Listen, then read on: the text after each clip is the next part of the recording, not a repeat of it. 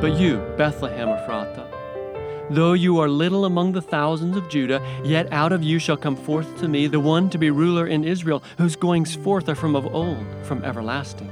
Micah 5:2.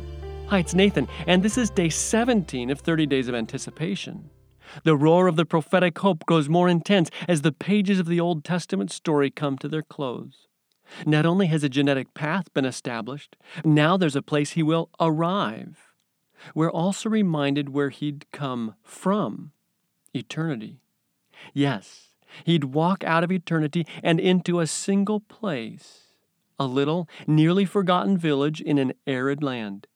And he would be okay with that. In fact, passionately okay with that.